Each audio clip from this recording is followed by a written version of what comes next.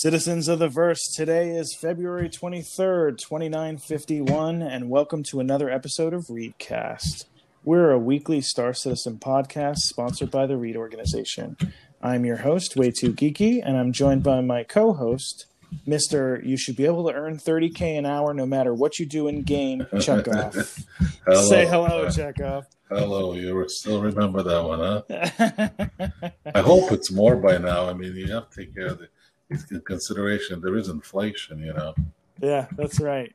Well, in case you guys couldn't tell, we didn't record last week, and that's because we were having some technical difficulties, and you probably even noticed a difference in the audio that we're using right now because we had to find a different solution. So this week is a double stuffed episode. But yeah, so enjoy the show, I guess. This week's guest actually is someone who tends to regularly ask questions in chat. It's his second time joining us on the show. Welcome back, Canuck 2099. Canuck, thanks for joining us again. It's my absolute pleasure. Thanks for having me again. Oh, no problem. So, what have you guys been up to this past week in the verse? Canuck, what have you been doing? This past week I've been hunting for harvestables for a pretty fair bit on Microtech. I tweeted out some images of stuff that I found, Heart of the Woods, Maru trees, Medmons, and all that kind of stuff. And of the last couple of days I've been searching the area around New Babbage for a supposed Easter egg that the devs might have actually hidden there that nobody has yet found. Yeah. What about you, Chekhov? A lot of FPS. I think this was definitely an FPS week, and we happened to hit an Idris mission last night. That was a lot of fun. It was just 4 of us, but it was good. Oh, that's great. I myself have also been looking for this mysterious hidden location. We'll sort of talk a little bit more about that when we get into what's happened these past 2 weeks in the verse, but no luck so far. So lots to talk about. So what I'll do is I'll start off with what happened 2 weeks ago, and then we can talk about sort of the happenings that happened in this past week. So for starters, ISC a couple weeks ago, we got another in-depth look at docking. So both the Merlin and the Connie docking system. It seems pretty simple interface and quick to use, but we'll see it when we get our hands on it. They did mention that the 890 Jump and the Hammerhead are going to be the first 2 large ships to have ship-to-station docking. So anyone who's hoping to start their reclaimer from space is still out of luck for the short period of time. And then the second half of the episode was a sprint report. So we got new cave openings. We've got new harvestables that we'll be seeing in Pyro. We got a look at the Bearing breach charge, which will be used to board ships. We got another look inside some of the logos that we're going to be seeing in the verse, as well as the props team's work on food items that'll be in Colonial Homesteads, as well as tables, lights, control panels, etc. A new look at some of the law kiosks and other kiosks that we're going to be seeing in the game that might be different depending on your location. And a quick look at the Reputation Manager app in Mobiglass. Canuck, what'd you think of that episode? I thought it was actually a pretty interesting episode. I enjoyed it quite a bit. As people may or may not know, I was lucky enough to win a Constellation Phoenix Emerald last March, in fact, in the Limerick contest. And so I am the proud owner, warts and all, of a Constellation ship. So I have a pretty vested interest in the docking. What was your Limerick that won? Now you're the only winner of the contest, correct? Yeah. Wow. Well, there were second and third place. I think the second place won an Ursa, and the other one won an Emerald an Emerald P-72. Yeah. I off the top of my head, I couldn't recite it to you, but I do have fun actually with one of the content creators on Twitch, Meyer. I do regularly drop limericks into his chat just for fun. But nice. Back to the question, I found it was really interesting. I think it looks pretty elegant. Even for an initial, it might be the complete. It'll probably get changed a bit, but it looks pretty good. It looks like a nice, simple, elegant interface that can either be done manually or automatically. And some of the animations look good too. So I'm looking forward to it a lot. Awesome. What Chekhov, did you have a chance to catch the episode Yeah, yourself? It's funny that you say that. I've never was a big fan of Connie's, but that particular episode makes me want to actually get a Connie now, just to kind of experience the whole docking play. Yeah, it looks like a lot of fun. Yeah. What I find interesting is I was surprised at how simplistic the interface was, just given how detailed some of the others are. But you know what? Sometimes simple is better. Yeah, I agree. I'm also like super excited. Like I geek out because my day job, I recruit designers. So looking at sort of the logo work that they're doing and the work that they go into creating logos gets me giddy. Yeah. And then I also really, really love the stuff that they were showing off that's sort of, props for the homesteads. Just gets me even more excited about homesteads, even though they're going to be NPC to start. Well, like talking about the sprint report, as you were saying after the docking part, is right off the bat, the caves are way bigger than I thought they were going to be. Yep. And it's not just the entrances either. No, it seems like it looks like when you can fly a spaceship into it, they're way bigger. And you talking about the props, it's again, when I was on last time, it was something I talked about how the finer details, the nicer details, the stop and kind of, I think you said, look at the rivets and the screws and the scratches. Mm-hmm. People underestimate the impact of good props. Yeah. You walk past them and you don't stop and look at them all the time, but you'll notice bad props. And good props can really do a lot to really add to the environment, to the immersiveness, to the tone and the atmosphere. So I'm excited for those too.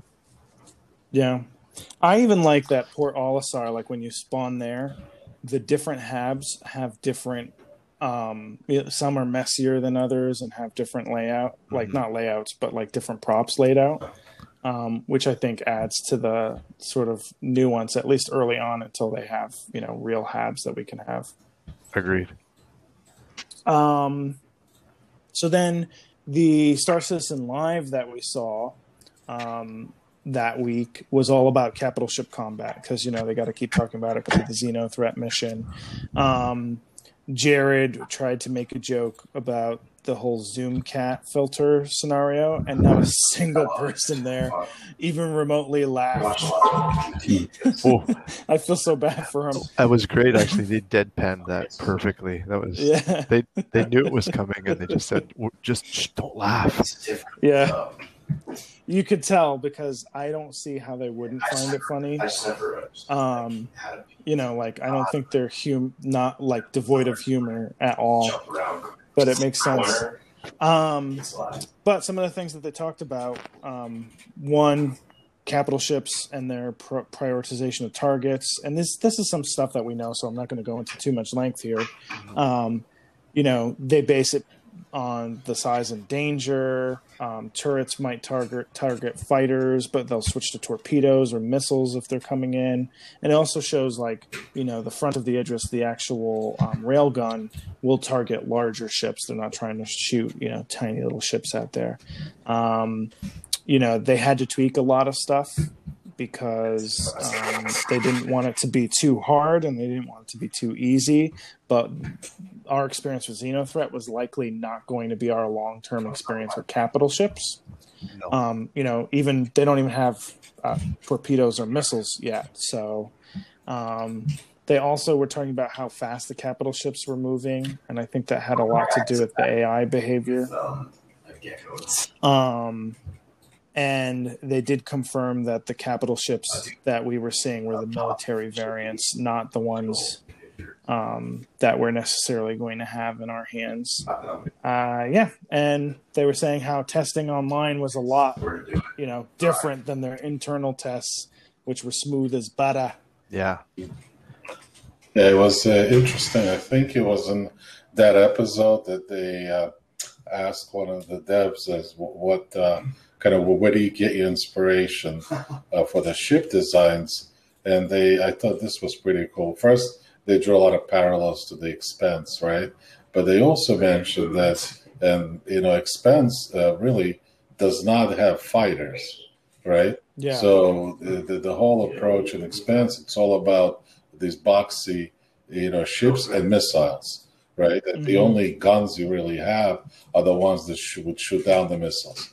So versus like Star Trek and other sci-fi stuff where they really have fighters, and that they kind of had a talk about that and really got into it as to Star Citizen consciously did not go to the Expanse, even though they really get inspired about a lot of the ship design work from that show. Yeah, it's interesting. I love that show. I think the three of us watch it, right? Oh yeah, I'm up to season 5 finally. I got into it and binged the whole thing. It's so good. Yeah, my wife and I got into it just before Christmas when I decided to subscribe to Prime, and we went. Yeah. We're all caught up and just waiting for the last season. But an interesting point, like you were saying, is the performance in their test bed is different from the performance in the servers, and they recognize that. They say it affects things. But something that I found interesting was, there's always that difficulty they have with balancing of how hard do you want to make it to destroy or to fight, and like they said, if they script the AI to focus fire, the ship would simply melt everything that anybody sent after it. But I find that interesting because that's how we're going to fight it. Yeah. Because us as players in a coordinated effort, we're going to come in and we're going to be focusing fire. We're going to be like, focus fire on that retaliator, focus fire on that hammerhead. And they're purposely going to have to be scripting to not do that because, so it's just an interesting thing because we're going to be zerging things and they're doing on purpose. So we have a chance. And it's a tough balance to not just create a DPS sponge that you just keep shooting at it till it explodes, versus something that is indestructible and you can't get close to it. Yeah. Well, I think once the when components are more physicalized and physicalized damage comes about, then we'll have more robust sub-targeting. You could start taking out some of the individual turrets instead of having, you focus fire on a turret instead of, focusing on the whole ship. Or maybe you're taking the railgun out first so that you can protect your larger ships. So it could be really interesting. And I think the key would be don't bring your larger ship in until you've reduced their firepower. Yes. Yeah, and we, as we know, right now things are exploding, but they won't always explode. Yeah. So they're really nice explosions, and I think that was one of the things I noticed about Phase 3 of the Xeno threat was I liked Phase 2 more than Phase 3 personally. I felt Phase 3 was not really difficult. I never felt like I was any kind of danger of losing my ship. But I still thought it was an interesting event. It was dynamic. It was fun. So, yeah, I was good with it. I wish I knew Phase 3 was going to be so short because I would have come in and played at least, once within that time. Did you miss it completely? I missed Phase 3 completely. I pretty much missed all the phases. I kept on dying too early, and by the time I get back, everything was over. Oh, okay. I was lucky. I did Phase 2 quite a few times, and I did Phase 3 quite a few times. I just happened to be on, hit my mobi-glass, saw it was going, and just jumped in.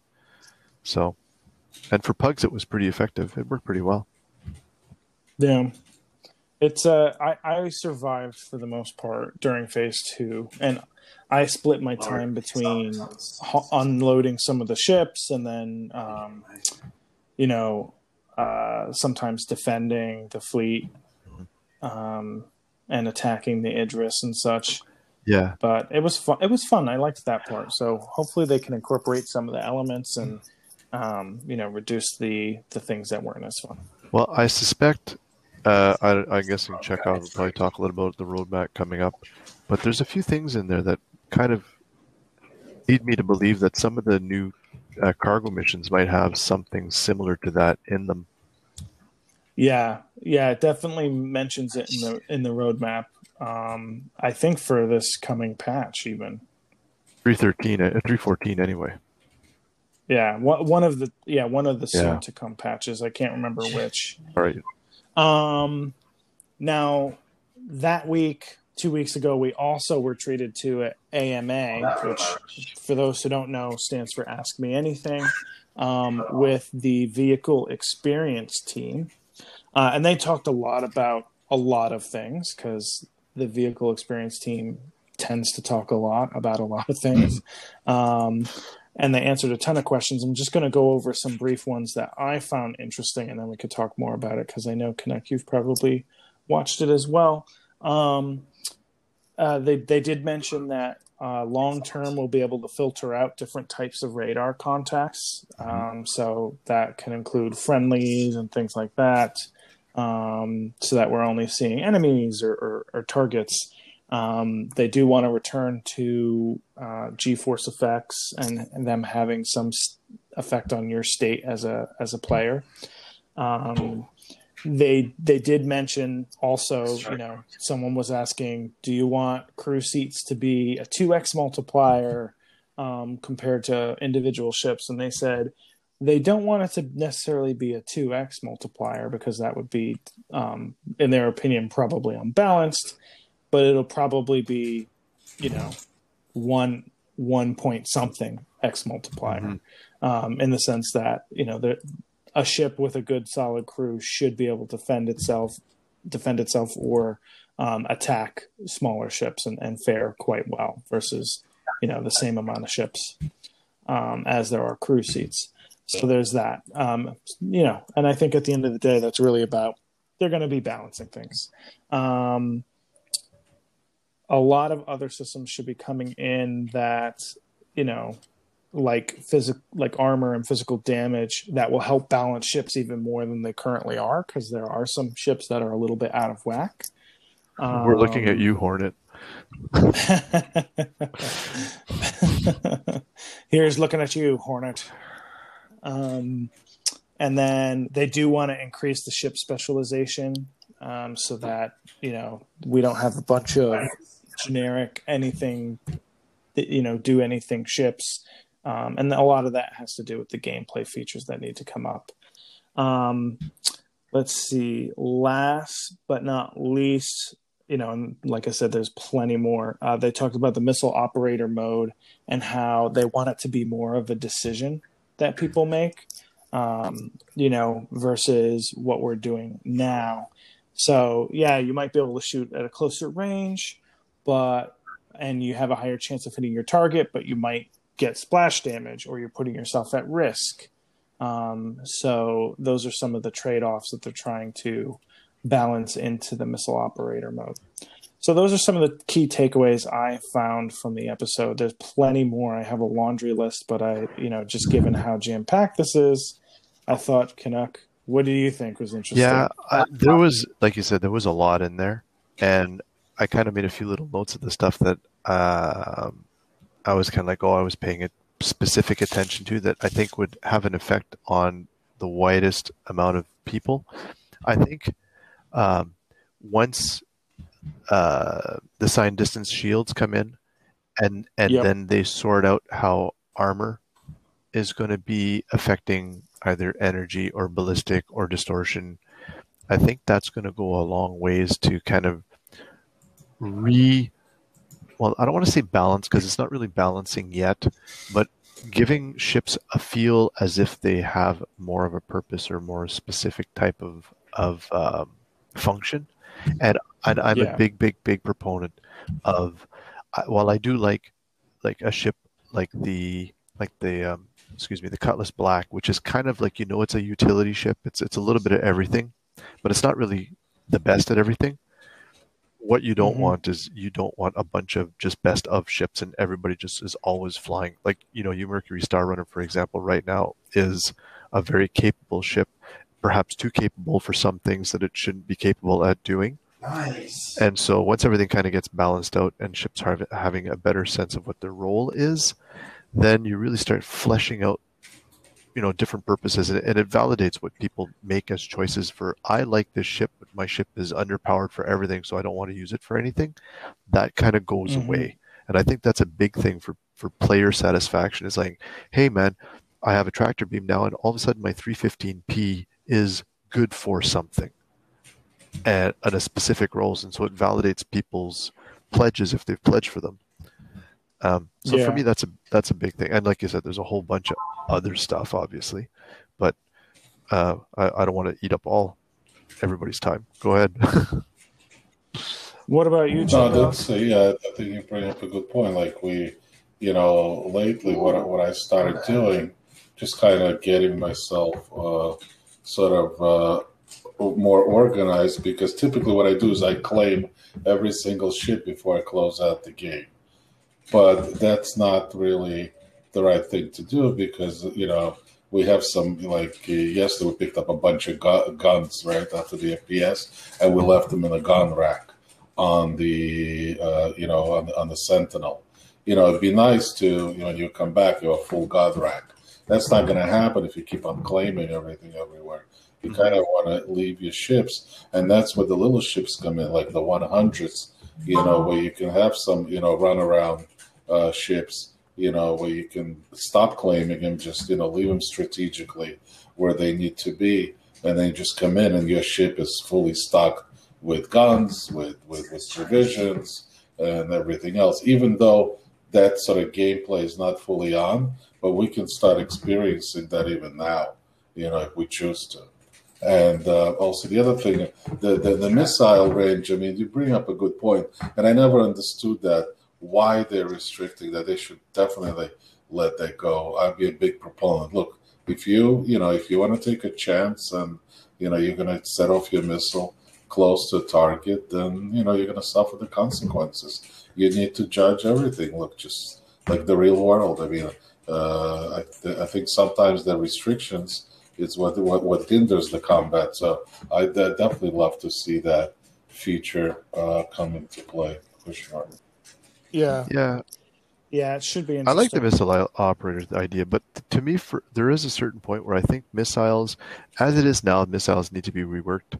But I do like the idea that certain size missiles should have more difficulty locking on certain size ships, and certain size missiles Hmm. should have minimum range and maximum range. But I still think, unless they decide they really don't want, you should be able to do like a dumbfire of any missile. So if you're close enough and you really want to shoot somebody with a size 4 missile, uh, if you can hit them, great, but you get the splash damage. But if you're trying to lock, I find the ranges are a little difficult right now because they have to balance that better with what the guns are. Um, but Yeah. because when my missile is the same range as my gun, that makes no sense. So Yeah. It needs to at least be slightly further. You want it to be, especially as they're making missiles. Now I'm saying missiles, and I usually say missiles, like an American. Even though I like the term missile better, it sounds more fancy. is that like nuclear Um, and nuclear and nuclear? Nuclear. well, no, that's the difference between different types of Americans. That's, That's not a those are Jimmy Carter days. yeah. George Bush used to say Nuclear, yeah. nuclear Anyway, as sorry, I well. didn't mean to sidetrack you. That's Um, uh, what is it? Sidetrack your sidetrack on how to pronounce missile. Yeah, that's right. Um, uh, I was going to say that mode should also allow for, like, right now it's sort of like, well, we're just going to load the missiles that you're used to. and here are the missiles that come on the ship, right? Am I mistaken there, or is that a customization option still? As it is now, it comes like with standard missiles that are fit, but you can Yeah. change them, obviously. Oh, okay. Because I was going to say, like, when you, like, it doesn't really behave the same way as other mechanics would. And so once you have the operator mode, you can select which one you're going to use when. So it won't just be, hey, fire the one that's in the queue next. You know, you might have long range missiles for, you know, further out, and then short range missiles for closer Well, up. you Yeah. can cycle the missiles now. So all they have to do, You can? you could cycle your missiles. but not as granular as you would want them to be. Yeah, you sort of have to just hit until, like, you hit it to switch. I don't know. I'm sure it'll be, well, I'm assuming it'll be more robust in that What I respect, hope too. though, I hope that the depending on the ship, if you think of a ship like where your co-pilot would, for example, be your missile operator, but you're not only going to do missiles. So hopefully, if you've got like multiple MFDs, you can have missile operation on one MFD and shield balancing, for lack of anything else, Yeah. and perhaps capacitor access. And so if you have a co-pilot, they could be capacitor missiles and shields. And so they would have an important role in a combat versus just, you know, scrolling through, okay, let's pick this missile. Oh, our shields are low in the back. I'll just spam click on the back shield till it regenerates fast enough. Adding in like a couple of those elements to make it interesting, Yeah. I think would do a lot.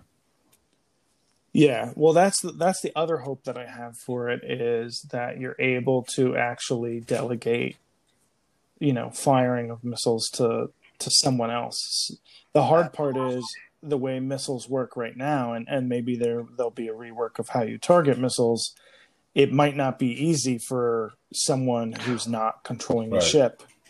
Well, do we feel that missiles, you know how we were talking earlier, that missiles replace fighters in the Expanse? That's for all kinds of different reasons, like physics reasons and getting squished in a spaceship. Yeah. But would we like to see locking missiles on ships that are not necessarily directly in front of us in our reticle? I mean, in my ideal state, on a larger ship, definitely, if it's a certain type, because, you know, it's sort of like you have the data of where someone's location is. If it's not a cross-section missile, why do you need to have eyes on it? I mean, I know why, for difficulty's sake, but especially as you're making it easier to shoot them down and target them, it might add to the challenge. But then it also, you might find, because of the cost, that it's not worth shooting a missile at certain ships, which they should do. They should balance it out to the point where it's not cost effective to waste a missile on a ship unless it's causing you a lot of pain. Well, if we think of the 325, Origin 325, my understanding was it was supposed to have a specialized targeting system that permitted it to fire multiple missiles at multiple targets at once. So yeah, so you need a missile operator mode to even do that. You need a missile operator, even like it would be pilot, obviously, because the Origin is just a single. Yeah. Oh, that's right. But you obviously can't have all of your targets in front of you, under your reticle. You would need to be able to lock them. It'd have to be more like a pinning. You need a separate station. Well, first we need a better radar, right? So the co-pilot station have to have its own radar where it's targeting. It's not about the reticle, it's more of a, you know, it's got to see a good radar system where he's seeing the ships, he's seeing what size they are, right? So you can target any one of them with any of the missiles that are on board. So from that perspective, I think we have ways to go. We have ways to go for everything, but you know, it's fun to talk about it, right? Sure. Yeah. I mean, it's like if you ask the devs, you know, they're going to probably laugh. Like somebody asked them a question on the live show, why are you neglecting our hangars? They kind of laughed it off. You know, it's like, okay, that's really on the bottom of our list. Yeah. I mean, yeah, no joke. Like, clearly you need server meshing for that Well, anyway. but the thing is, the hangars had a different purpose before we had landing areas and the PU. The hangars were there Yeah. so that when we were using Hangar Citizen, right? So hmm it definitely was an interesting time, I'm sure. Although I wasn't there for full Hangar all was great. Citizen, I was We'd only run there around, for we'd jump 2.6. around, we'd climb on a few boxes, and walk up some Hmm. stairs, and then you'd spawn an Aurora you could sit in that didn't fly, and you'd make spaceship noises with your mouth. Uh, You also the hangars were big enough that they kept going if you had more ships too, right? Yeah, at a certain point they kind of became TARDIS like a little bit, but Yeah, it was yeah, they were good large times. though. Well, moving on to this past week, um, we were treated to a really, I mean, I loved the Inside Star Citizen because we got our first sort of in-depth look on a more detailed version Yeah. of Orison, which we'll be seeing in 3.14, which, I mean, was stunning.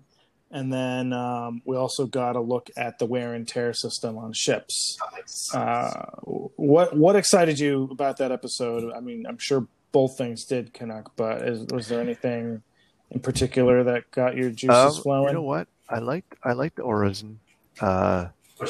Just close right group. the whole Zen feel to it, like the whole. And actually, I think there Mhm. was a Zen garden. What do they call those? Karasan Sui, I think. Forgive me if I've mispronounced it, but I think that's what they're called. Those Zen sand gardens that you rake and you make the patterns. I saw some of Mhm. those. I like the feel of it. There's something about I like the idea that there's a little bit of mystery. I don't want them to reveal too much, but I like how they kind of thought of creating places to visit in it. It was a Yeah. little point, sometimes you go to Lorville, for example, and I actually like Lorville a lot. A lot of people don't care for it. I like it. outside window. But there's nowhere to really, aside from, I think that we'll talk about it, but in the next episode where the landing zones, you get that one spot where you can kind of look over the spaceport. It's actually interesting to kind of stand there and watch the spaceships come in, right? So it's kind of a place to go. Mhm. But it seems like Orison is going to have, a few of those, some stuff to go look at and do and sit. So, and they kind of implied that there's going to be some station missions. So yeah, that was what excited me about there. And then I'll leave my comments Yeah. on the wear and tear for when we get to the wear and tear. mhm. Well, yeah, the only thing I have to say, those cherry blossom trees, I mean, they kind of talking about immersion and real, how it makes you feel. And these guys are right because they said that, I think, that they were talking about that during the landing zones. And they were saying, with every landing area, we get better and better and better. We learn from the previous one. So, I mean, definitely this one is going to be a winner, judging new Babbages. Yeah, I'm looking forward to this. It's going to be awesome. Yeah. Plus, it's going to be nice and close to atmosphere, out of to atmosphere. Yeah, and by the way, speaking of like a lot of people I like, I dislike. I'll be honest with you, I like every single landing zone. I think they all have their own unique character. I'm sorry to see Levski go. I mean, everything is great. It just they all have something unique and special about them. Yes, New Babbage is the latest, the greatest, but I even everything has its own advantage. Even PO. I mean, PO is still one of my favorite places. They have great shops. Very easy in and out. So everything has its advantages in the game. It's all good. I'm curious when they're going to finally replace PO with a non-legacy asset. I'm guessing, just based on the fact that they haven't already done so, I'm guessing it's not going to be just like another R&R. I think it will be unique, but I'm curious to see how it will. Yeah, I have to say, I mean, the thing I like, the same thing as you both sort of highlighted, the fact that Orison sort of has this, it's a place to visit. It's not just, it's not just a landing zone anymore. It's like a tourist destination, whereas the others, like the feel that New Babbage has is you're here on business, right? And then all the creature comforts are for the people who work here. And it's got the work hard, play hard, Silicon Valley type of vibe. But I think there'll be a lot of unique stuff at Orison. And I also think the lessons that they've learned so far with all the landing zones are going to start to be applied to some of the previous ones, at least in some ways, maybe not complete overhauls. Now, the wear and tear system, it was just showing sort of the effect of the environment on your ships, both from your ship is going to see weather have an impact, in the short term, but also sort of long-term damage and wear on the ship. And right now it's just going to be pretty rudimentary in terms of you claim your ship, it's going to go back to nice and polished, but long-term it's going to have that character that you might look for in a ship that you've had for a while. My question would be, like, does that mean they're going to make the Reclaimer look brand new? Because the Reclaimer, somehow I just died and exploded in my own ship. I know the answer to that. But they have said that all new ships are going to look new. You're not getting like a ship that's pre-dirty, pre-junky, and that won't be it. I love pretty much everything I saw about the wear and tear, except me too. The cockpit.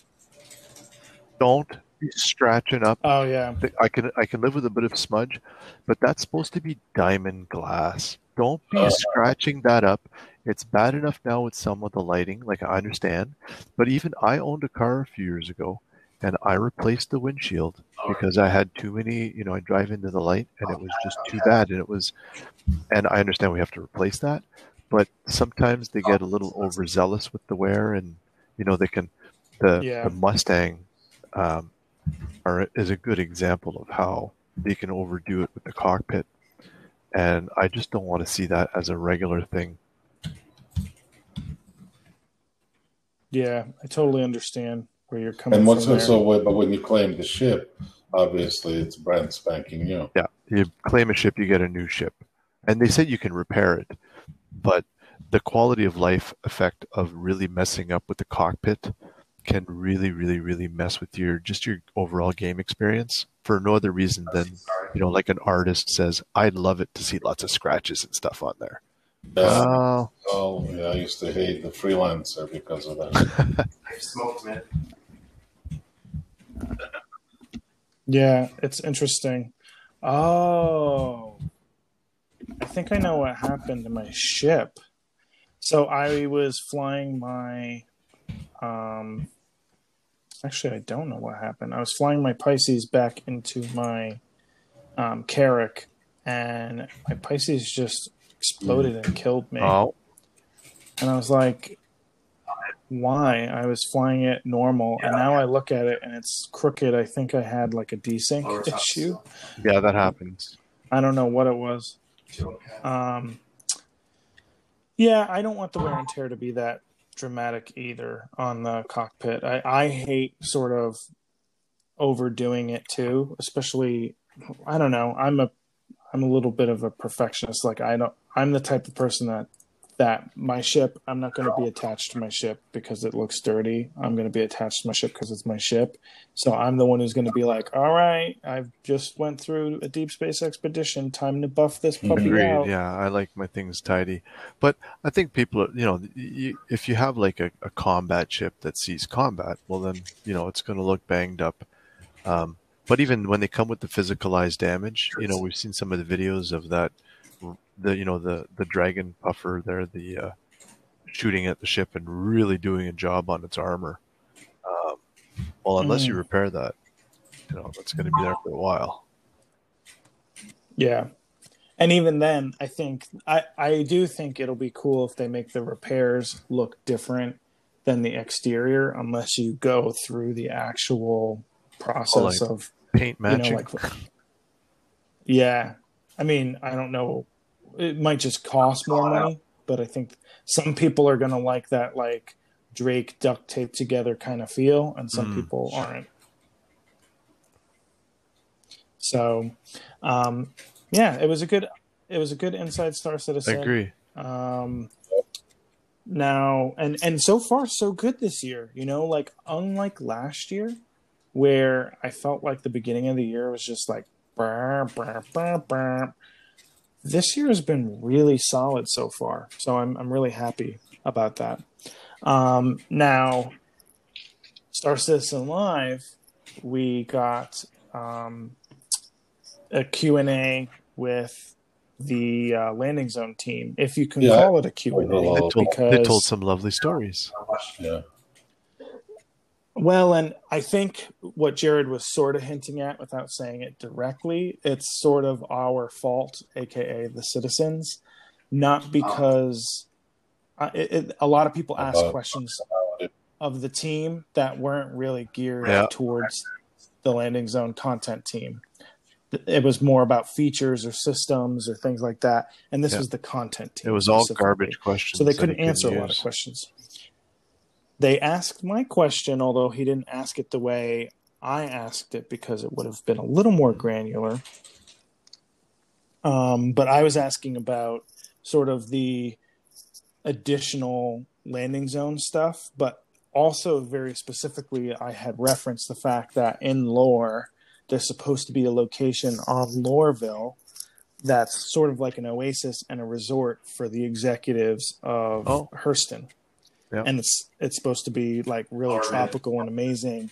And I was asking, when do they anticipate finishing off things like that?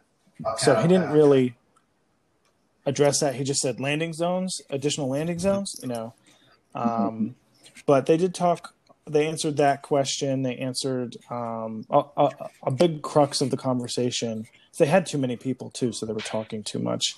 But a big crux of the conversation is these landing zones, even once Crusader's done and the true Aaron's Halo is done, they're not done with Stanton. They're going to continue to refine, especially as new technology comes up, I'm sure. Procedural technology, they'll be putting homesteads, they'll be putting all other sorts of things in here. Even you look at the new caves that will be coming in, they'll continue to improve. What'd you think of the episode? Well, there was a lot in it, and I know you said that there were a lot of people, but it was all people that enjoy. You can tell they enjoy their job, and they really love the work they do, and that's what you want. Is you want people working on things that love what they're doing. But I mean, going through the different, the kind of like the timeline of the different landing zones, I found that interesting. Levski leaving, ce n'est qu'un au revoir kind of thing. It's not goodbye. It's just until we meet again kind of thing. And the whys of why they created stuff and how they learned from the different areas. I think at one point they said, for whatever reason, we had to do it to discover that putting the landing zone in the middle of Loreville wasn't a good idea. But again, that's something that's actually relatively easily fixed. I mean, you just make that middle landing zone of Loreville for small ships, and you create a port with a train on the outside, and it's as simple as that. And it's fixed. Exactly. They kept talking about. I think it was the young guy with Duke, who said somewhere on somebody's hard drive, somewhere at CIG, there is motion cap of somebody pooping, and that makes me sad because I'm kind of hoping that they turn the whole toilet thing into like a passive kind of there's a toilet on your ship, therefore your hygiene is good kind of thing, as opposed to an active interact kind of thing, but we'll see. But New Yeah. Babbage and all that, and then of course the hint that there might be a secret area that nobody's discovered yet around New Babbage. So Yep. At which has us all looking. That's what I'm doing right now Yep. too. so There's a lot of places that just like I hope they add some sort of content to down the road. What about you, Chekhov? It sounds like you checked that out too. I mean, for the most part, it was lengthy because it wasn't interactive, no questions. I found it kind of somewhat a little bit boring. I don't know. That was just me. I like sort of real content and real deal stuff. This is more of some sort of subjective sort of talk. I would have loved to see more of a Q&A, but that only happened towards the end. But one thing I have to say, I don't know about the landing zone in Lorville. The only thing I could tell you that it took me 2 months to figure out how to land on Area 18. So, yeah, find the shield and go for. It's like, what shield? What are you talking about? A shield? that was back in the day where the with the nets were there. So half of the time I would just like get snagged. Oh, goodness. Right, get snagged, get bounced around, and I was a newbie. I was flying in Aurora, and like Area 18 was the place to go because I thought it was really cool. I'm like, oh my god, if this is what I'm going to need to go to be able to land anywhere, okay, I don't know about this game, but that. But Port Olisar started looking pretty good, eh? Oh yeah, that's why I love PO was my home. I would just like not leave there. Yeah, like I could see, I agree with Chekhov to a point where I could see how people would kind of get, oh, this is kind of ho hum, because they're going in there wanting some questions and some answers. But at the same time, I like to see the fact that some point, you read Spectrum and people are like, oh, the devs don't care about this, or they don't, and then you listen to them actually talk, and you realize, no, these guys care, and they're trying their best, and they're doing their stuff, and so I liked it. And then like you said, there were the 12 questions at the end. I thought it was good. Like I would take that any day over one of the ones where they do the like, hey, here's this person making essentially concept stuff that we may or may not see in game, but like the Pighead Cloud one. Yeah, forget that. Like, it's pretty hard niche. Pass. At least this gives me like a good understanding of how they come up with ideas and such. And I thought it was interesting that they talked about, you look at Lorville. I agree with what they were saying. It doesn't look like a big city. It doesn't look the size that it's supposed to be. But when you get up close and you see, like, when you're traveling by the train, especially, that's what they were talking about. Like, you can tell that puppy's got some land. Somebody said it's like the size of Denver or something. Yes. Oh, sorry. That's what I was going to say. They say like it's the size of Denver. No, it's all right. I think I said it before on the episode too. So now Denver's not a very big city, but in a video game, it's big. Yeah, exactly. So it's really interesting to see. Obviously the transit systems have gotten better too because getting from the space port in New Babbage, that's, what is it, 25 kilometers I don't know. away? I'm walking it right now. It seems pretty far. I think they said I recall them saying something close to like 20, 25 kilometers when they were showing us New Babbage. Well, they were saying that those trains move as fast as you could expect a train. Like, they're almost hypersonic, I think. Yeah, they are really fast. So, and it also sort of fits in with this whole like Elon Musky kind of thing. So, it works for New Babbage too. Yes. Turn around and flash it. So there was all the questions episode. At the end. Like there were a dozen questions, I think. Mm-hmm. And I'm trying to think if there was one that really kind of jumped out at me. The glass elevators, I think, was something that would be fun to have. And they were talking about that. They were talking about roads. That's what it was. I remember now. something that I think was a really interesting point, and this is like maybe a point to discuss here, is they implied that, for example, in Lorville, you can get premium parking. And premium parking would be limited Mhm. because your ship does not despawn. Now, they didn't specify, though. Do they mean it doesn't despawn while you're in Lorville and online? Or if I land in Lorville, park in a hangar, park on a pad, park in the premium parking, and then get on your Carrack and leave Lorville, does that mean that that landing area is simply that parking spot is taken and I'm just paying for it ad infinitum? They implied that that would be the case because they don't want to show ships popping in and out. So And so that would be the whole point. That for those who maybe not have seen the episode, someone was asking about the exterior pads in New Babbage, or not New Babbage, in Lorville, and they were saying, "How come we can't land on those? Let us land on those." And they said those pads are really primarily there to be landing areas for NPC ships because they want to show that dynamic environment without taking up our parking spaces. They said that they can consider using them as sort of like a premium space for players, but the drawback would be it's never going to despawn because they don't want ships to pop in and out. They want it to be as real as possible. I understand, but if the game gets, World of Warcraft level popular, that's going to be a lot of people trying to park their spaceships.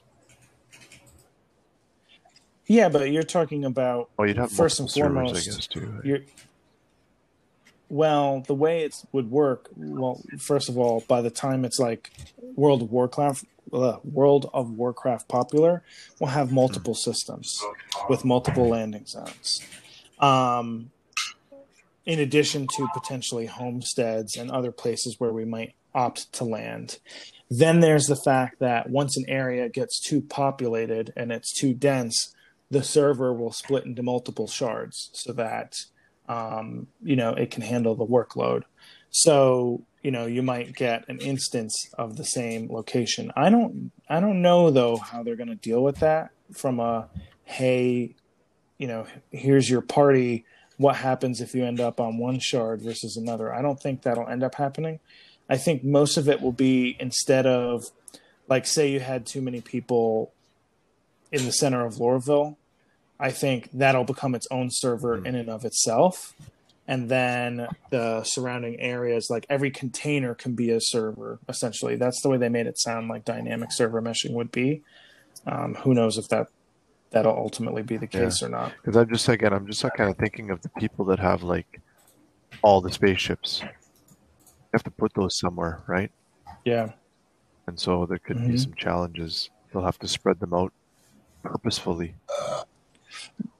Oh, well, in a hangar, they'll despawn. It's only on the landing pads that are exterior. They don't want it to pop out where you see it. They want the magic of behind the mirror, behind the curtain. Okay. Then I have a better understanding of the intention now. Yeah, that's why they lean towards hangar because of the fact that things pop in and out. But that doesn't make sense to me for the space stations because those have where are you gonna put them? Yeah. Landing pads that we land on. And I also am like, I also think like they shouldn't despawn ships unless they have to. Like, as it stands right now, they despawn after a certain amount of time. But like sometimes you're at a space station and there's no one else there and your ship still despawns. Interesting.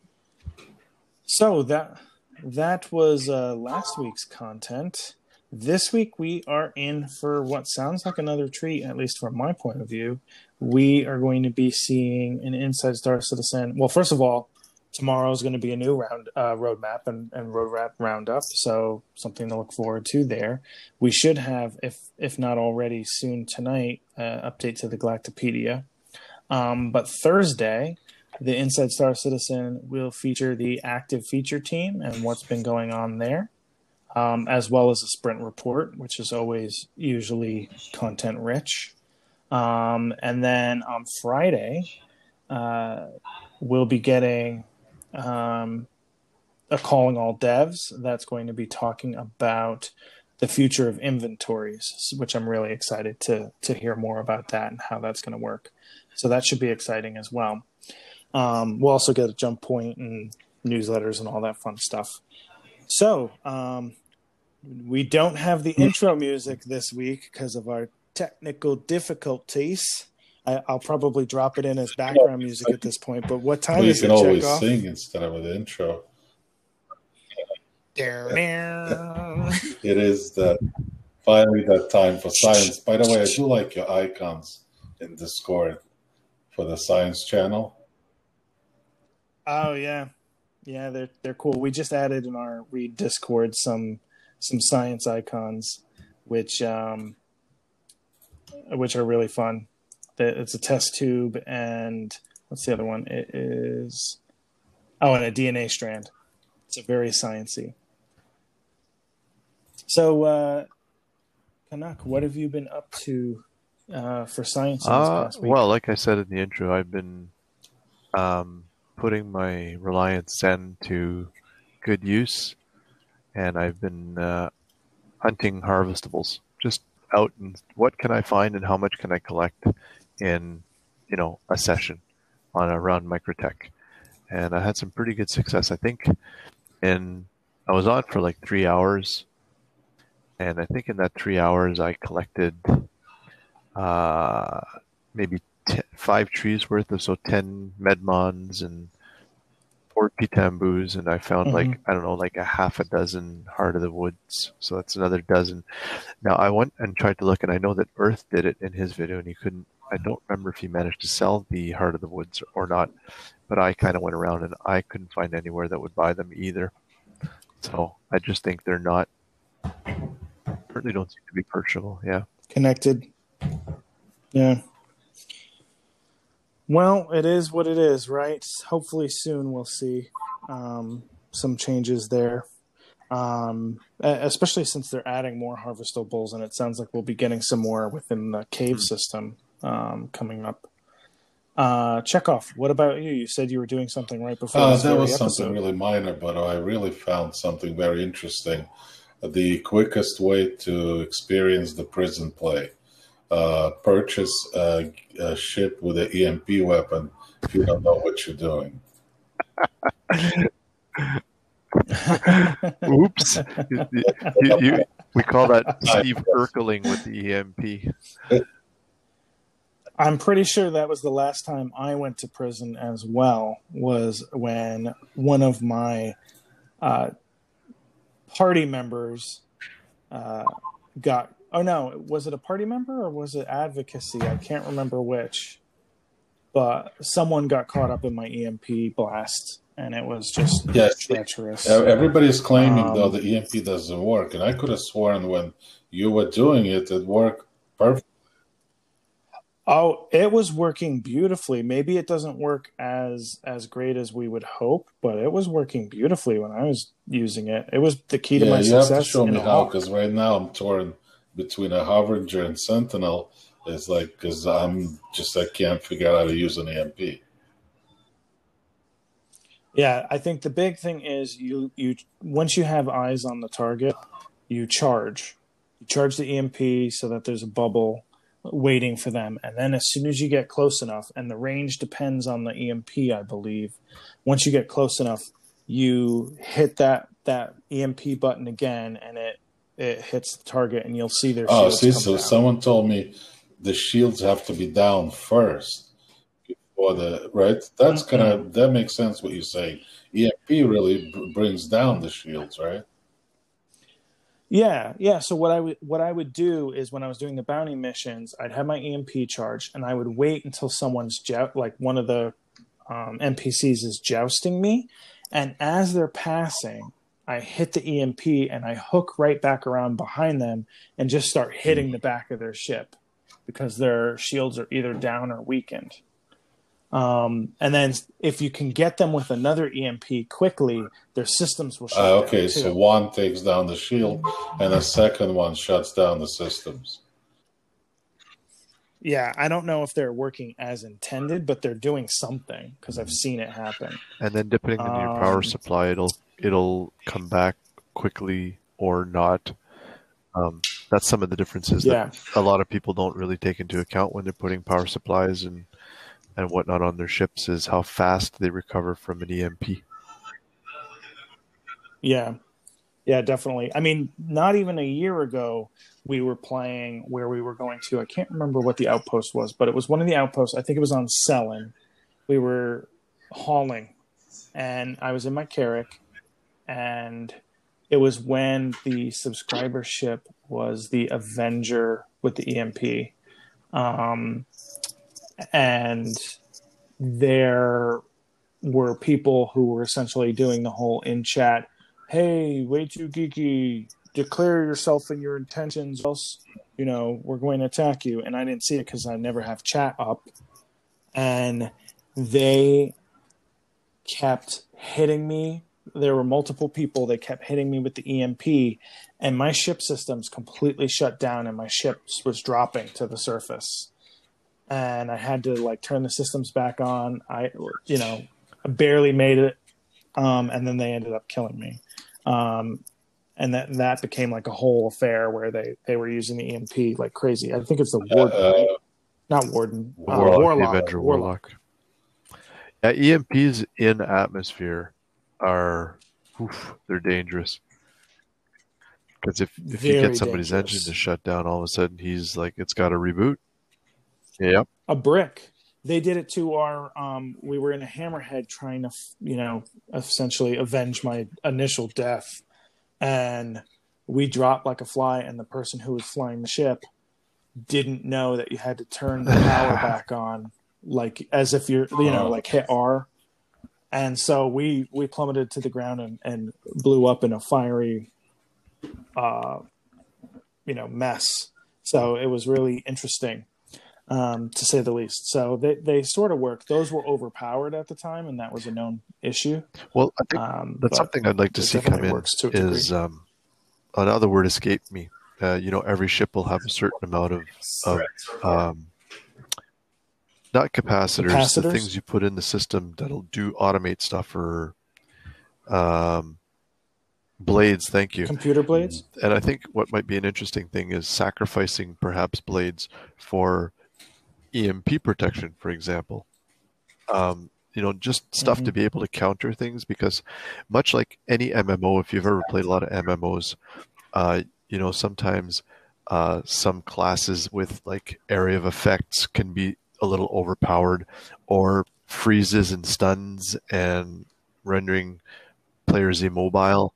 It seems always a little OP, and so you don't want stuff like that. It's a little bit like the grenade launcher right now. There are no disadvantages to using the grenade launcher in the game right now, and so that's the kind of stuff they'll have to look at. But EMP might be another one where perhaps on a big ship with an Avenger, for example, an EMP on a hammerhead is relatively inefficient. It might do some capacitor issues, kind of cost you a little bit of energy, but it sure should knock your whole ship out of the sky. Yeah, no, it should not.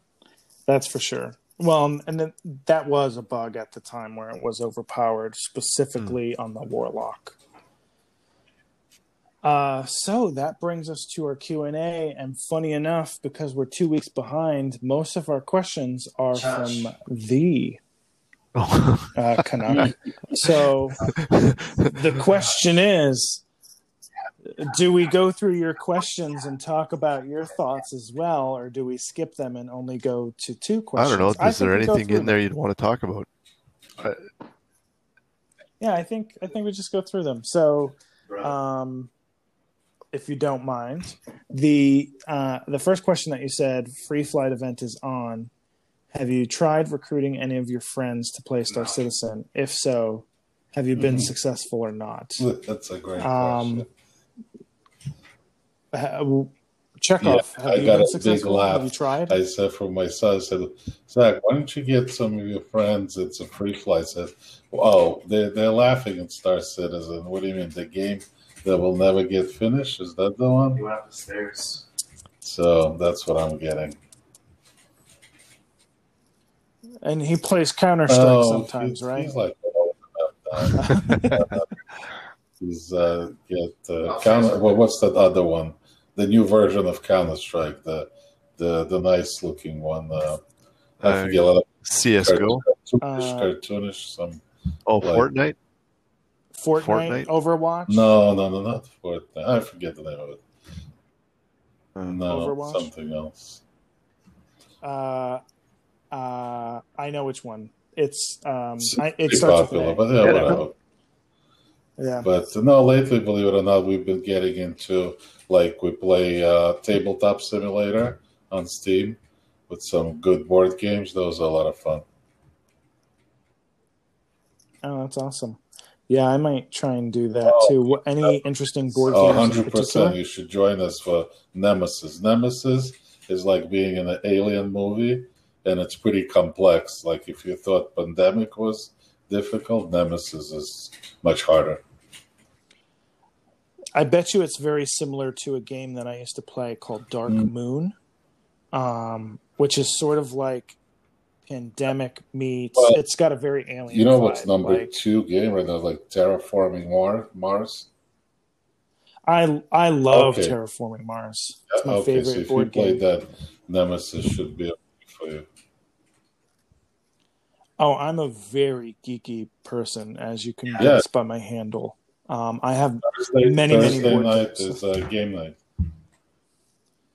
Oh, maybe not this week, probably, Okay. but maybe next I'll have week. to check that Let's out. see. It's not something I picked up on Steam, but you Yeah. never know. Yeah, Tabletop Simulator is pretty good. You know,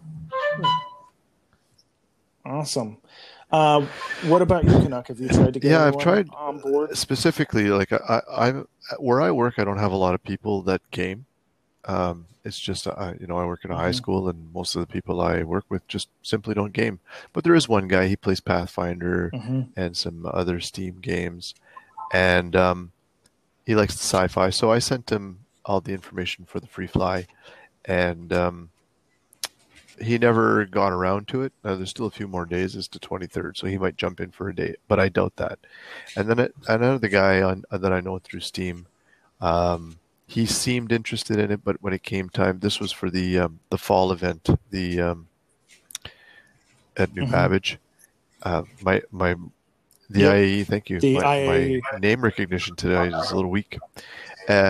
But he ultimately okay. he said life happened and he just never got around to it. I said, there's no rush. You got another 5 years to give it a try. But for the Yeah. most part, my Yeah, daughter exactly. is a little interested in it. But we only got one rig that'll run it. But I suspect that if I decided to, Yeah. buy another desktop or a really powerful laptop, she'd probably be interested in playing. But I haven't had a lot of success. Yeah, I haven't even tried.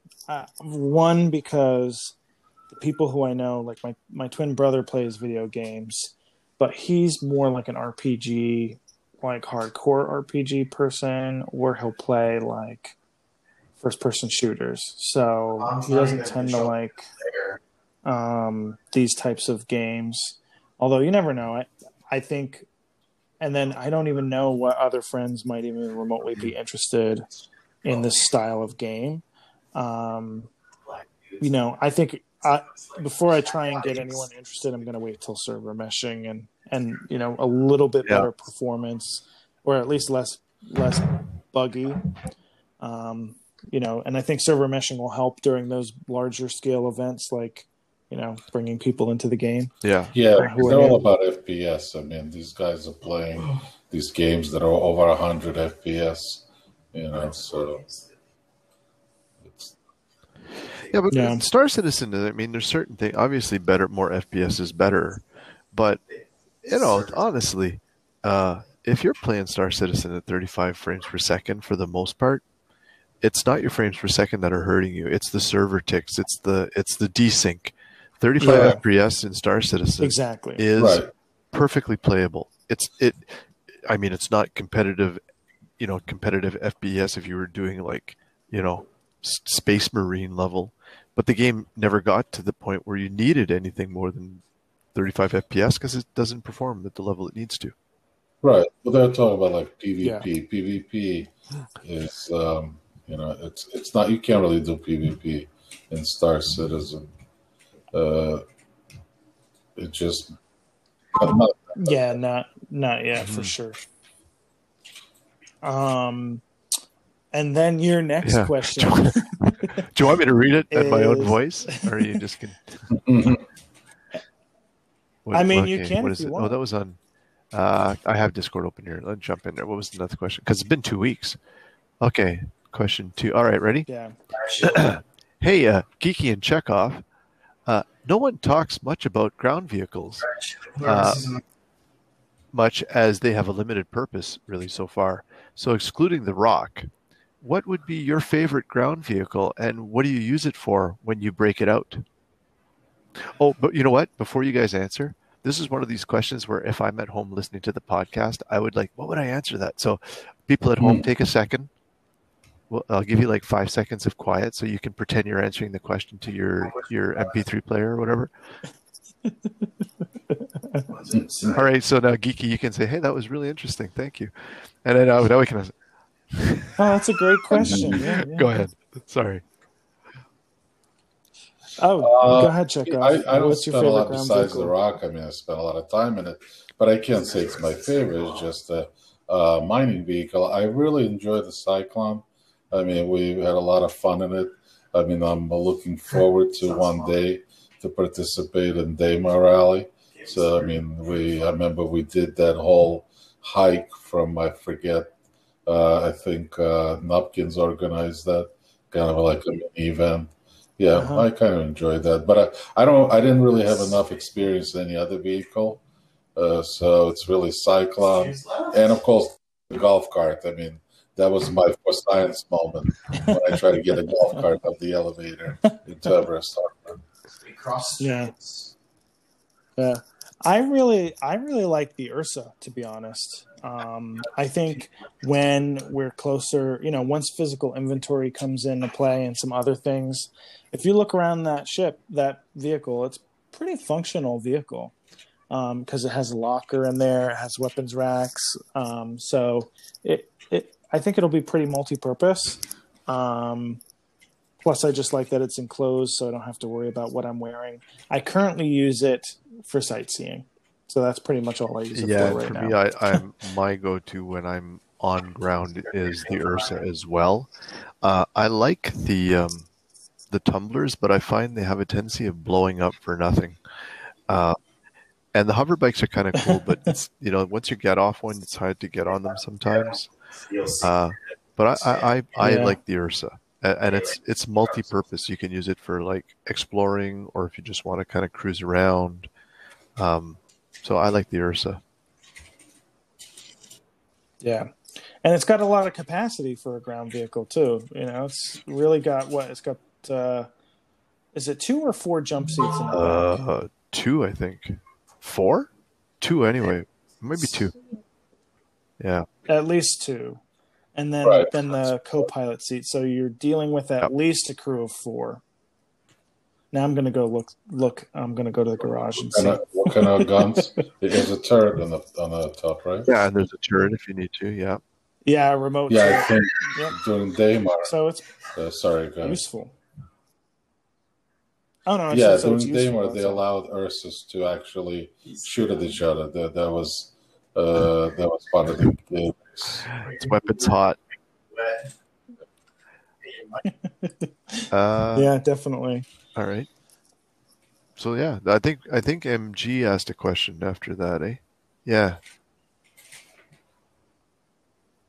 Oh yeah. So he asked. I had the way I wrote my notes. I just put all of your questions together. But since he was inspired by you, he said, inspired by Canuck's question, how would you pitch Star Citizen to a new player? Well, Canuck, you know what?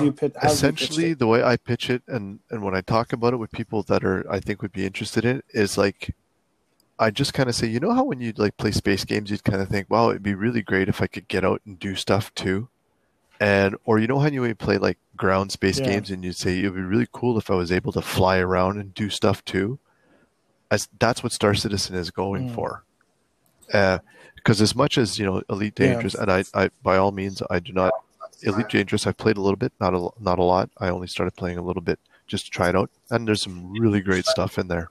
But I kind of missed, not getting out of my spaceship, and then you play like an FPS game or something, and if you are in a spaceship, it's on rails, or if you get something like any kind of game like that. And I like the flexibility, I like the openness of it, and I like the whole idea. So what I tell them is so essentially it's just if you want to do it, the whole idea is you will be able to do it, and that's kind of sexy. Yeah. So no, that's a great idea.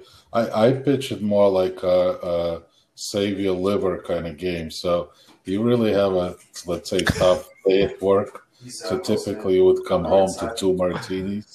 Well, with Star Citizen, you may only need 1. So.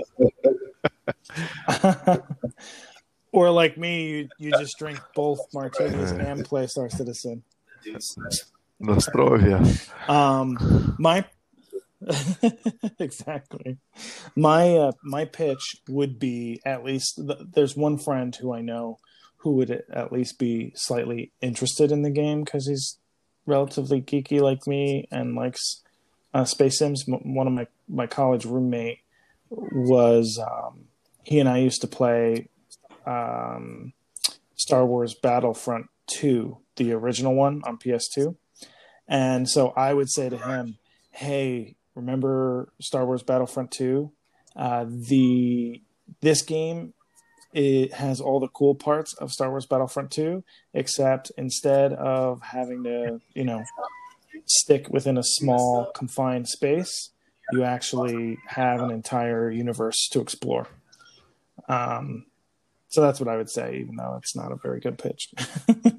But use what hooks. And we have to obviously add the caveat. Oh, by the way, a lot of stuff doesn't work. But I mean, it's the whole idea is. It's really early stage alpha. Let them find that on my own. I didn't ask anybody. I just dove right in. So I wouldn't tell them that doesn't work. But one thing I could tell you, mining on Ariel is like playing golf. It's like nothing, and then you find this one batch of Hadanite. Well, today it's nothing, and more of nothing. Oh yeah. Yeah, that's been my experience lately as well. Yeah, go ahead. The last time I went mining with my rock on Ariel was the night I found 16 Hadanite rocks in the same spot. Yep. That was my trip yesterday. I came back like less than an hour with 200K, and today just like I don't know. Didn't even mine all the rocks. It was just like, all right, it's a conspiracy. Oh, that's insane! Oh my God, let me just get them. About 12 rocks just came up. As I'm talking.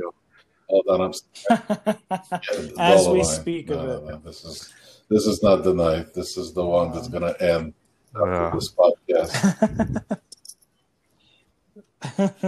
What? So Canuck, why don't you close out with? Yeah. Okay, hold on. Questions? Let's see what we got here. I just want to read it if I did it. Okay, so Xenothreat ended just before the free fly started on the 15th. I suspect you've already talked about it during the show, but I've got a question you might not have covered. Phase 3 was the capital ship combat phase. Yes, in its infancy, but when you participated, did you feel any danger at any point?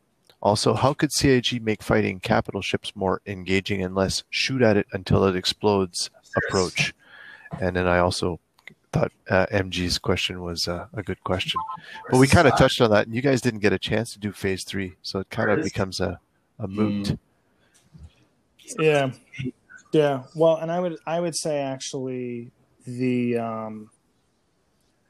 thing we sort of even talked about it a little bit, but I would say capital ships should feel very dangerous, and I think the coordinated effort needs to come from actually saying, okay, how do we disable what's Yeah. most likely to kill us, right? And I think a lot of it's like, send in the flyer, the fighters to essentially distract the cannons, drop in the bombers or whatever the case may be. But I think targeting its weak spots is going to So be important. we had somewhat of a strategy with the Idris last night. So what we did is we made it exhaust all of its countermeasures using a whole lot of smaller missiles and save the torpedoes until the end, and that kind of worked.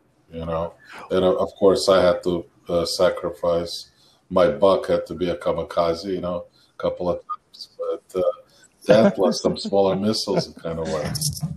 Well, you say that, excuse me, but that was actually one of the strategies that when they asked the devs about it, that they suggested, says, you know what? People think it's a bug that it stops putting up countermeasures, but it's because it's out of countermeasures. Exactly, it's out of countermeasures. Throw garbage missiles at it to make it kind of. Exactly. But again, going forward, do you script it? Like, you can't really tell. As it is now, we don't know if it's a size 1, 2, 3, or 4 missile coming in at us. But if you're flying an Idris, I'm the Idris pilot, or I'm the Idris designer. In my mind, anything smaller than a size 5 missile is an annoyance at best. It's not doing any meaningful damage to the shields. You might as well be just like a Gundam, just with one of those big shield things, and the Republic droids are shooting at it because nothing's going to happen. So right now it's a strategy, but long term, will they script the AI to say, that's just a size 2, don't worry about it, it'll hit the shield, we don't have to worry about it, and it won't waste those countermeasures against the smaller missiles? Well, the other question too is how will, because even the operator mode is one change to missiles that they're going to have, but they did talk about missiles having different effects on ships as well. Do we think that shields are going to be the thing that do we think? I think long term they'll probably end up having some sort of splash damage beyond, like, I don't think the shield will absorb a full missile hit, but also maybe you use a sub-targeting technique to just hit something specific, like a turret. Like maybe the turret will be more easily damaged, or whatever the case may be. I don't know. It'll be interesting to see. I think there's a lot of ways that they can balance it and make it feel dangerous and challenging. I think for their initial release, they wanted it to just be really cool and fun. All right. Do I have another ones? Oh my goodness. Okay, yes, actually, one more. You know what? I'm just gonna paraphrase it because it sounds kind of funny, silly, reading my own questions. But you know how when we were watching the ISC with the docking, and there's the little mini game for docking to be able to align your ship. I'm speaking with my hands because I'm French Canadian. You don't see, but I'm doing movements with my hands. But how they've got all the docking sorted out with that little mini game. So for your alignment, do you see any potential for that mini game to be able to be applied in any other mechanics that might be useful going forward?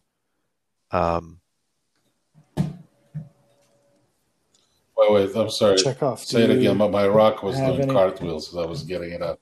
Nomad. Essentially, do you see them applying the sort of interface / mini game that they have for docking to other systems? And what if so? Yeah, that's kind of. Can't think of anything off the top of my head. Like, could we see that maybe for, like, you know how people complain about when you're going into a hangar? I was just going to say, like, why not make that just standard like autopilot, advanced autopilot sort of. Well, I think you said it many times. I mean, we can't believe that we still have to land our ships manually, especially luxury ships. I mean, where's that tugboat,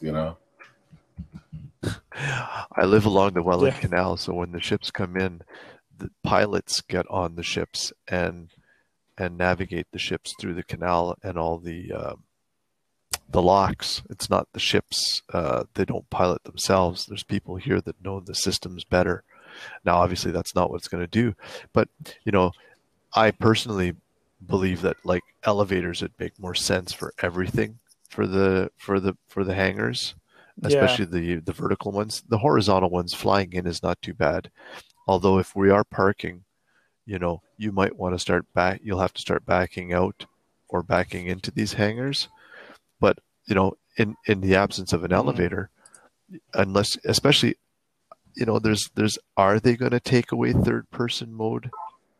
That's one of these questions, because a lot of people, you're flying a Caterpillar, and to get into some of the hangars, and they made that point too. What was it?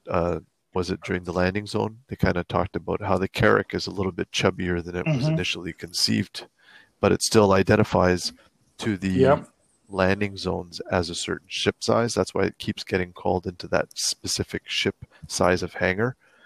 So I guess putting in a bigger hangar would deal with that. But still, coming in with a Constellation, it's still it's a tightish fit. And I don't know, like a little mini game like that might make a little bit of sense for aligning. Yeah. I mean, I have a funny feeling they're not going to use that system specifically, although maybe they will. They'll definitely use the learnings from it once they get some testing through, I'm sure. I see that being the main potential mini game. But I do think like it's surprisingly simple interface, but it looks like people can achieve the goal really fast, which I think is amazing.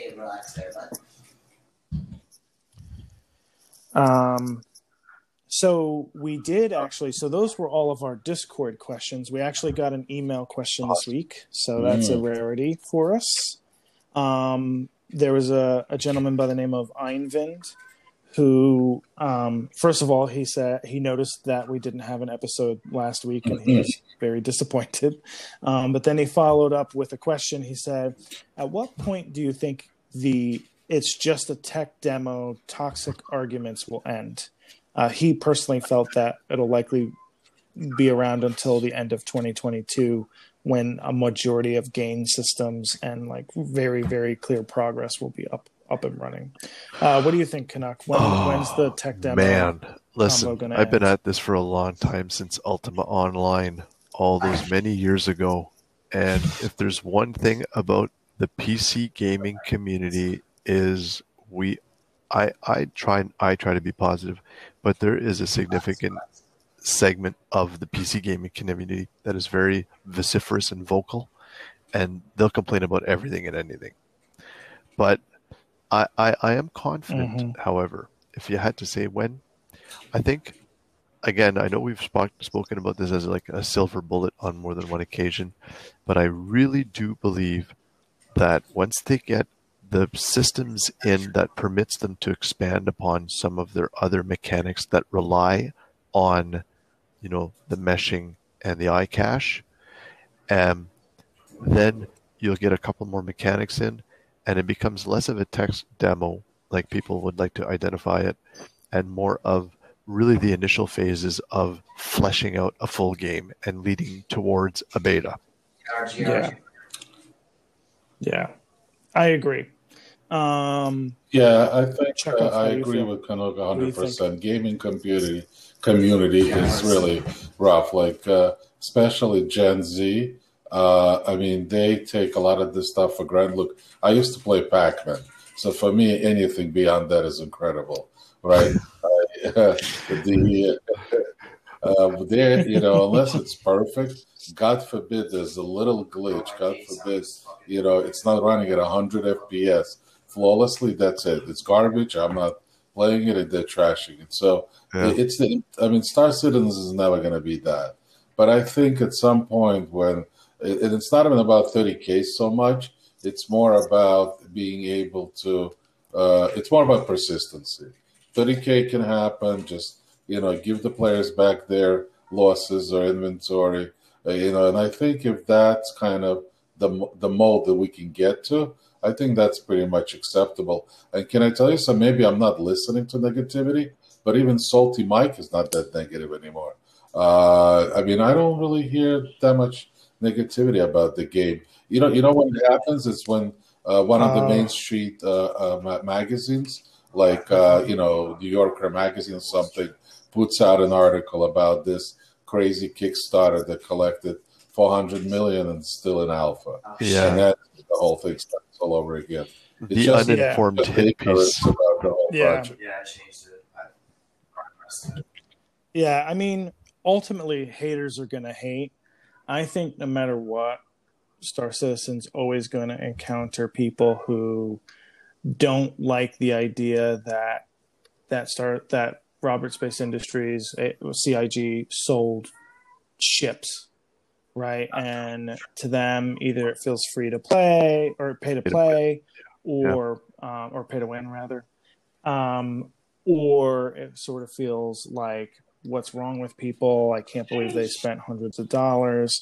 And, what they don't understand is that this is the game that some of us have always wished could be possible. And so it wasn't about the ship as much as it is about the ability to fund the game. To me, I was actually, I used to play Second Life. I don't know if you guys ever heard of it. I mean, to me, that was the most incredible thing that ever invented. And you did nothing there. You basically build a homestead and you plugged in a YouTube link to watch TV and sit and have virtual drinks. And that was about it. There was no action. There were no ships. There was no, this is like, a miles and ages ahead of that. Yeah, this is, like you said, it's something that we always wanted to see. And there wasn't around. So to me, I don't care. At this stage, as far as I'm concerned, the game is, for me personally, it's done. I'm enjoying it. And anything else is icing on the cake. And I think if, excuse me, something, there's only one person that really, quote unquote, is allowed to be uncompromising. And that's Chris. Chris is the guy who's kind of putting this together, and he's the guy in charge. And he said, I'm making something that is uncompromising to my vision of it. Everybody else, all the backers, all the people who are already backed, all the people that are coming in, we are the ones that have to accept the game as it will be developed and presented to us. And you make a choice. You say, what it has become is something I don't like, or what has become is something that I love, or what has become is something that I can accept. Now, that's easy for me to say because I'm not, and I begrudge nobody. The people who spent a lot of money on pledges and supporting the development, that I know people that spend money on guitars or on bikes and all these things. So somebody's making, the hit pieces of people saying, this guy spent like 10 grand on spaceships. So what? He spent $10,000. As long as his family's not starving to death, leave him be. Because nobody complains when somebody buys a Gibson or a Fender Stratocaster for $5,000. But the thing is I see that some people that have a significant investment might have more of an interest in the direction and where this is going and where it's going to finish, versus me, who's in for my initial $65 pledge from 2012. Yeah. Well, yeah. Well, I would say too, like, we the backers, maybe not me because I wasn't there for the original campaign, but like if people start to complain about scope creep, for instance, that ship has sailed. Like, and it was because it got so heavily backed. They had these different things. They weren't going to. The game is only possible because, and only headed in this direction because of the crazy funding that we saw. The only thing I have to say about heavy investment into digital assets, and forget about digital assets, into a company, right? So your faith is into a company, right? So as long as we have a faith that this project, but as you know, anything could happen, right? So there could be lawsuits, there could be injunctions, who knows? Like, I've seen crazy stuff happen, so there is always that slight chance that this company will get shut down and this game will go dead. So that's the only kind of issue that I see with buying these crazy, spending this crazy money on digital assets. like as an investment. Like some people are actually sort of speculating that, oh, well, they only had one of these. This is a special edition.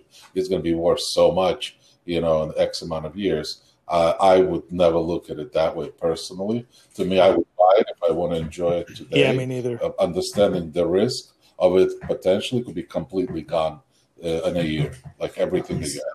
Across the map here. Yeah. But to answer to kind of loop back and really kind of reiterate my answer to your viewers, your listeners' question was, I think that if we had to put, they never put dates on anything, and they're right to do so. But I think, as much as people call it that silver bullet, that little magic, this will fix everything, I really do think that iCache and server meshing are significant pieces of technology that will make significant differences for everything else going forward. So when that's done, that's in, agreed. and if all goes well, we might get both of them by the end of this year. That's going to be a pretty significant leap, I think. Yeah, these have been very, like, the last year and this year are foundational years, to say the least. Like, more so than before, where I felt like they had too much of maybe not too much of a focus, but there has been a lot more emphasis on what's been flashy about the releases. I think now it's time to be like, well, here's what we're building that's actually going to impact the game substantially. Yeah. And then the gameplay improved dramatically. I mean, I've been only doing this for a year. Mining gameplay, the combat play. I mean, all of that. The immersion factors with the whole, with food and drinks and all that, the weather, and I mean, it's taking leaps and bounds in a year that I've been playing it. Yeah, exactly. I mean, I've been playing since 2016, and back then it was like you had a reason to check in every, couple of months.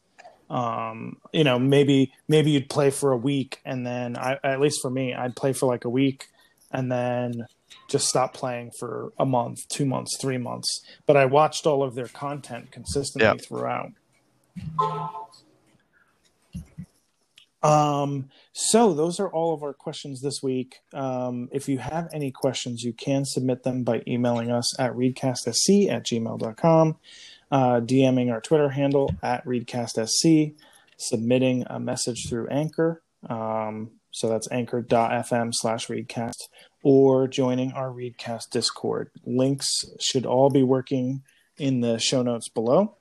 And also, don't forget, if you are looking to explore the verse and you are looking for a good crew of people to play with, take a look at Read. We are, it stands for research and exploration through engineering. No, sorry. See, I'm really crossing my wires now. It's research and engineering through exploration and discovery. We also have several content creators in the org, so don't forget to watch Earth's videos on YouTube, or listen to any of the music that you hear on our show, and then some by Admiral Cody and Calibri. It's really quite great. They continue to add to the Read soundtrack when they can. And that wraps up another episode of Readcast. It was a little jam-packed this week, but not overly long considering. Canuck, thanks again for coming on, and as always, we appreciate your input, both when you're on the show and asking questions outside of the show. I enjoy it every time. It's every time. My second time. Hopefully my mic is better levels and it won't frustrate people trying to hear what I have to say. Much better. Lots of fun. Much better. And it's always fun in Read chat. The people are great. I mean, sometimes we have to try to convince Chekhov to stop trying to send all his emails to CIG to get them to do a wipe all the time. But but no, again, I had a good time tonight. I appreciate you guys having me on. That's not a bad idea. Maybe I should start doing that. A letter writing campaign. You can write them in Russian. Yeah, there you go. But I'd like to just to echo Geeky. It was great having you. Always a lot of fun. Got a lot of great input. and looking forward to seeing you in the universe. Oh, thanks. It's easy. It's easy when you guys are easy to get along with. It's nice to spend time with you. So I'm always happy. Awesome. Well, and also thank you, fellow citizens, for listening. We will see you again next week.